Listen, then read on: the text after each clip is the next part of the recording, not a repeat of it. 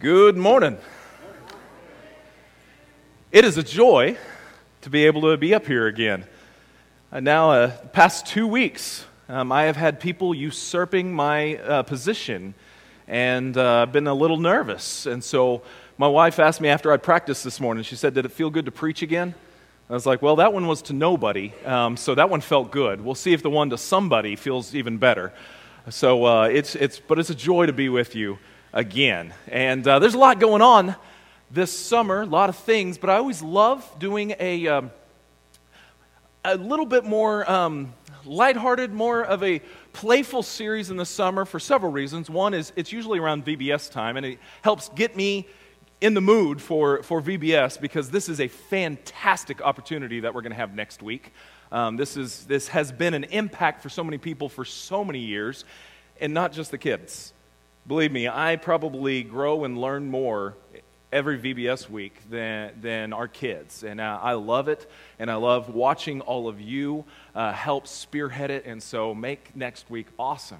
But one of the other reasons I like doing this is because I am really just a kid at heart, and I realized this the other night whenever we were reading story to my kids. Now that's not unusual, we read stories, but the story started like this. Winnie the Pooh lived in the forest under the name Sanders, which means he had the name Sanders written over the door. He lived under it. One day when Pooh was sitting resting, his clock chimed. Now what does that mean, wondered Pooh.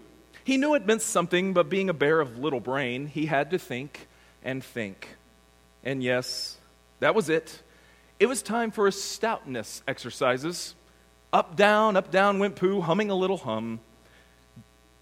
Doing his stoutness exercises always made Pooh hungry. Oh, bother. The honey pot was empty again. There was nothing in it. He would have to go out and find some. And so Pooh went on walking, and he came to the sandy bank with a hole in it. It was Rabbit's hole. And Rabbit might say, "What about a bit of lunch?" "Is anybody home?" called Pooh. "No," said the voice. "Oh, bother," said Pooh. "Isn't that you, Rabbit?" "No," said the voice. Pooh stuck his head in the hole. I'm not going to continue and read all this story, but I just wanted to share. Yes, I mean, oh man. You can borrow the book. It's a good one. Some of you may be familiar with this story. All right, this is whenever Winnie the Pooh meets Gopher. And Gopher has recently become one of my favorite auxiliary characters in the Winnie the Pooh land, partly because I think I can identify with him a whole lot. And he's my kind of guy. But if you're not familiar with this story, I am sure that you're familiar with Winnie the Pooh and Friends and all of those that are in 100 Acre Wood. These stories have been around for almost 100 years now. And so pretty much everyone in this room has had the opportunity probably to be exposed to this wonderful world. But more recently, I was reminded of my childlike love for this story whenever the movie Christopher Robin was in the theaters. And absolutely loved this movie where I was reminded of the world where stuffed animals like little bears talk, where donkeys complain, where tigers bounce. And I enjoyed that so much, but what I found myself watching was a display of the gospel. And I realized more and more that these stories display something about the kingdom of God that we need to tap back into, that we need to understand. Life in 100 Acre Wood has a lot of implications and a lot of parallels to life in the kingdom of God. Now, is it perfect? No. No story is going to be perfect that is outside of Scripture for our understanding here, but I think we can use it in parallel with plenty of Scriptures. And so this summer we're going to embark in a journey through our childhood wood in the 100 Acre Wood. This 100 Acre Wood made up of a community where everyone knows your name. They see your imperfections and they accept you anyway. We can go through each of the characters and say, man, they have this flaw, this flaw, this flaw, this flaw. A bunch of flawed characters in 100 Acre Wood. But yet every one of them is accepted. Every one of them is loved. Every one of them belongs. This is a kingdom where kindness rules. You are expected to be kind. And not just love the way in your unique self that you are also called to be something more.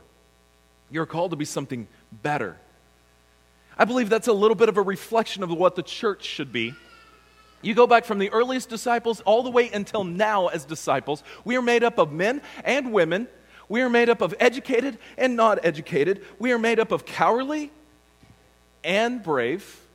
We are made up of those who are big-spirited and those who are a little too simple-minded. All of us have a place. All of us are part of this thing called a church, and your uniqueness is actually celebrated in the kingdom of God.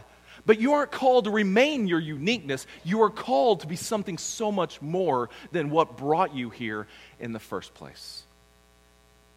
The thing about the gospel is Jesus would always see everybody and would see their wonderful traits and their imperfections. And he would find the good in them and then call that out. Even if that good didn't seem good to anyone else, he would be able to call that out and make something absolutely beautiful out of the mess of our lives. That's the story of the gospel. It's also the story of the gospel in 100 Acre Wood. So to start this series, I want to take us on a little expedition. Or maybe it's a expotition. Pooh never can remember how to say big words, being a bear of little brain. So in the expedition to the North Pole, in the story that is told there, Christopher Robin announces that we're to Winnie the Pooh that we are going to discover the North Pole. Well, Pooh Bear responds, "What is the North Pole?" Christopher Robin, a little taken aback that someone has actually questioned this, because he's not so sure. He simply says, "It's just a thing you discover." That was enough for Pooh. He joins in the expedition. He joins in the journey because it was enough for him just to know we're on a journey. In all reality, life is an expedition. Life is a journey. We walk from point A to point B. We live from one year to another. And it's a journey that passes by, and sometimes it passes by us, but sometimes we're on it. In this journey, we may not know exactly what we're going toward or what that final goal is that we're looking in this expedition, but we know it's out there. And it's all over Scripture as well. You can see I have snapshots. These were actually taken off of their Instagram accounts. It's fantastic that they had those in the day. But Abraham and Sarah, they left their home, they sold their home, left for a land that they had no clue where it was or what it was about. They left with a vision and a voice that says, "I will show you." And that's it. Talk about a journey. Fast forward a little bit. Moses leads the Israelites on a 40-year expedition, meandering through the wilderness, all following this God that has called them by name and promised them a land flowing with milk and honey. They have this vision, they have this dream, and they're on a journey to go there. Now, it's not always positive, but it's still a journey and it's still an expedition. Jonah decides to run from God. He doesn't want to do what God wants him to do, and so he runs the other way. He gets on a ship, but long story short, he gets to take the trip of a lifetime. Now, granted, I wouldn't want this trip, but what a story. He gets swallowed up by a big fish or a big whale or some sort of marine animal and travels for 3 days. There's a lot of weird pictures that come to my head with that, but what I know is this: the journey is never dull. When you're in an expedition with God, you're walking a big, beautiful path. This morning, we're going to look at one expedition in which Jesus takes Peter, James, and John up to a mountain. This is in Matthew 17. And he takes them up to a mountain for a very specific purpose. Now, up to this point in the story, the disciples have been following Jesus for some time. They have been following him through many of different things. They have watched him feed 5,000 people with simply 5 loaves and 2 fish. They have watched him heal countless people, and they have listened to every sermon and every lesson that he has taught, not understanding all of them. But I just want to give you the understanding that the disciples were following Jesus. But where? It's a common theme with the disciples. We don't know where we're going. We're just following Jesus wherever he might be taking. But surely there's an end in sight. Surely there is a goal up ahead of where we're going.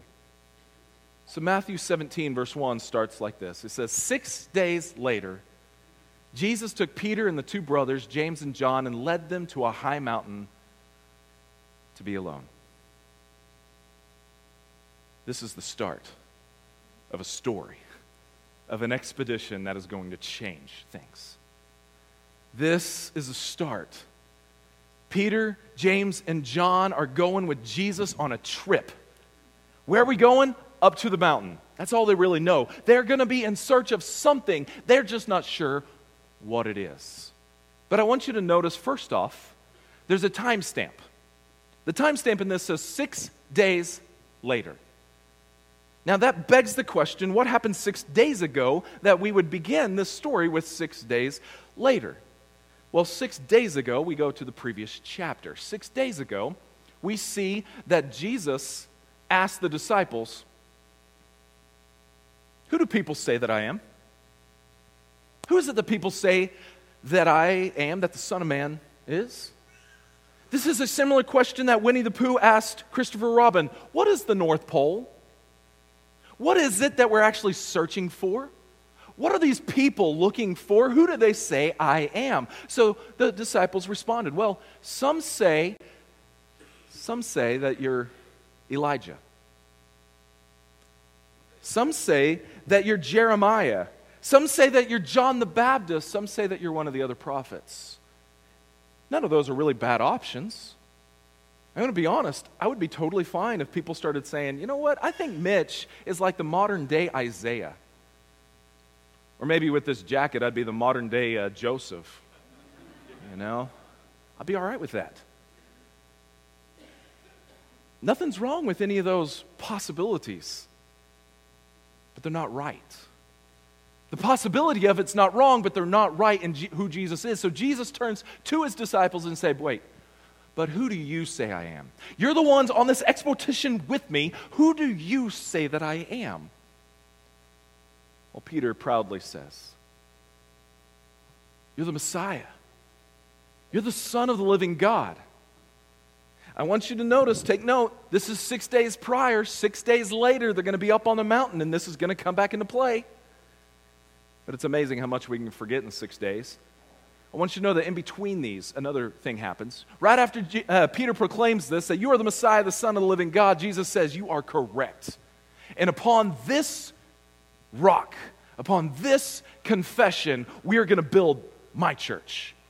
This is where we're going. This is what it's going to look like. And fast forward to now, you are a part of this grand journey, this wonderful expedition called the church. But soon after, Jesus pats Peter on the back. He has to reprimand him. See, Jesus, right after this wonderful proclamation about the church and what it's going to be and what it's going to look like, he says, I'm going to die. And he goes into some length of saying how he's going to die at the end of chapter 16. And Peter can't take this. He pulls Jesus aside and says, not so, Lord. That's not how it's going to happen. Do you remember how Jesus responds to Peter? It's pretty harsh. Get behind me, Satan. You know, a lot of my journeys and spiritual walk can be compared to Peter's. There are times whenever I give the answer that I feel the applause of heaven. I'm not trying to be arrogant here. I'm just saying, man, I nailed it. I got the right answer, and I feel that applause from heaven. And then it is not but 2 seconds later in my life that I feel the reprimand of the King of Heaven because I've become too proud, too arrogant, or I've gotten the wrong idea. Isn't that your journey as well? Our expeditions are full of these mountaintop experiences right next to our valleys. But it's a journey. It's an expedition that's going somewhere. So for Jesus, he takes Peter, James, and John up on this mountain. Here's what happens. As the men watched, Jesus' appearance was transformed so that his face shone like the sun, and his clothes became as white as the light. Suddenly, Moses and Elijah appeared and began talking with Jesus. Who wouldn't give anything to be a fly on the wall in that scene? Peter exclaimed, "Lord, it's wonderful for us to be here. If you want, I'll make 3 shelters as memorials. One for you, one for Moses, one for Elijah." But even as he spoke, a bright cloud overshadowed them. And a voice from the cloud said, "This is my dearly loved Son, who brings me great joy. Listen to him." The disciples were terrified, fell face down on the ground. Then Jesus came over and touched them. "Get up," he said. "Don't be afraid." And when they looked up, Moses and Elijah were gone, and they saw only Jesus. I think up to this point, Peter, James, and John probably felt like they were entering into something that was going to be amazing. For one, they've been singled out among the other disciples. You know, Jesus had a crowd that would follow him and do different things, and then he had selected from them a 12 that would be his disciples, his apostles. But not all 12 were welcome to this mountain. Not all 12 were welcome on this expedition. It was just the 3. And they may have thought that there's something special. They're going to be revealed something amazing. They just probably couldn't articulate it. You ask them at the foot of the mountain, "Hey, Peter, James, John, what do you think you're going to see at the top of the mountain?" "I don't know, but I want to see." "I don't know. We're going to see this. Whatever it is, we're going to go." I doubt that they saw what they expected. Now, whenever Elijah and Moses show up, they know this is a monumental thing, because Elijah and Moses both are big in the story. And if they show up, that means this is a definitive, defining moment. But they're scared to death because they get the answer wrong again. "Lord, let's memorialize, all 3 of you. You're right up there in the same standing." This voice from heaven says, "No, no, no. They're not all equal. Jesus, my Son, he's the manifestation of God here on this earth. Not just a God follower, he is God incarnate. You listen to him." You know what's crazy is the disciples may not have known exactly what they were looking for, but I'm sure they had this idea, we're going to go see God. We're going to go see what God's plan is. We're going to go see what the next step of this expedition that Jesus has taken us on, where it's going to lead us. And you know what they find? Is not a destination. They don't find something that's over the river. What they find is that the very thing that they've been looking for has been walking with them every day. They find that Jesus is the point. And they have to go on this expedition to learn that. Let me relate that back to the story, illustrate this with the story with Winnie the Pooh in search of the North Pole, the expedition to the North Pole. When Christopher Robin announces that they're going to go and search for the North Pole, he announces we're not going to do this alone. So Pooh Bear runs over to Rabbit and convinces Rabbit to join. You know how that kind of goes. Rabbit is a little reluctant, but ends up going anyway. And then he goes over to get Piglet. Now, Piglet's pretty easy to convince. You just have to convince him that Christopher Robin's coming, and he will take care of anything that's scary. Rabbit goes and grabs Kanga and Roo, and of course, join in Owl, Tigger, and Eeyore, and a few of Rabbit's relatives. So they're all on this journey. And a lot of things happen in this journey, but fast forward to closer to the end of the story. Little Roo, the kangaroo, little Roo is by the stream, and he's washing himself up, and he gets swept off into the stream. Christopher Robin warned that this could be a dangerous place, and he gets swept off into the stream, and everyone's trying to figure out how to save little Roo. Well, Winnie the Pooh happens to be downriver, and he just happens to have a big stick. And he lays the stick across the river, and Roo holds on to it, and he's saved. And everyone's cheering. And Roo is just proud of himself for swimming down the river like that. And Christopher Robin shows up, and he looks at Winnie the Pooh, and he says, "Hey, where did you get that pole?" Well, being the bear of little brain, he doesn't remember. He just says, "I didn't have it, and then I did. I don't know." And Christopher Robin says, "You've done it, Pooh. You have found the North Pole." And they stick it in the ground. They put a sign on it that says, "The North Pole found by Winnie the Pooh." Now, those skeptics among us are pretty sure that that was not the North Pole. Now, I may challenge the skeptics. Have you seen the North Pole? Who are you to say that that wasn't? But the thing is, we may go, we know that's not the North Pole. Because the North Pole is a destination, right? Not according to 100 Acre Wood. The North Pole is not a destination. It's an experience. And it's an experience of an expedition that drew a group of random animals and their child on a journey where they found not what they were looking for, but what they were meant to find. The disciples on that mountain may not have found what they were looking for, but they found what they were meant to find. They found Jesus. And that may not have been expected, but that journey proved to be worth every minute. In fact, I'm sure that they would talk about and they would ponder this event for the rest of their lives. See, the thing is, too often, we get so focused on some destination, some eventual plan in the future in which one day, maybe, hopefully, we will all escape and be at. And we forget that with Jesus, it wasn't simply about where we're going, it's also that we're going. That we're on a journey, we're on an expedition. And I keep on using that word, not just simply to honor Winnie the Pooh and his language. We can sometimes forget words like expedition and journey.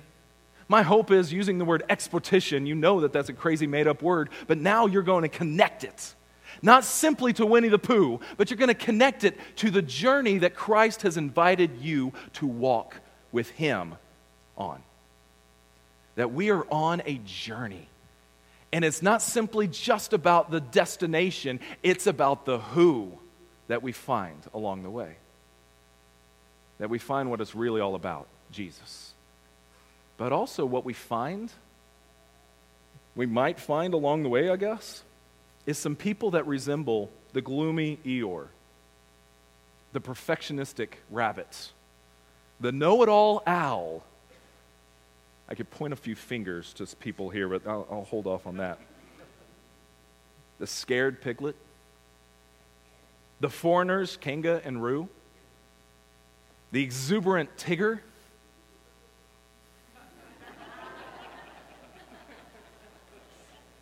the oblivious but lovable Pooh,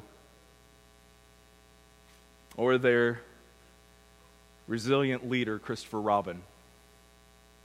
Thing is, what I find whenever I look at the brothers and sisters that I get to travel through this life with, I find a whole lot of connection and correlation to people, characters in the 100 Acre Wood.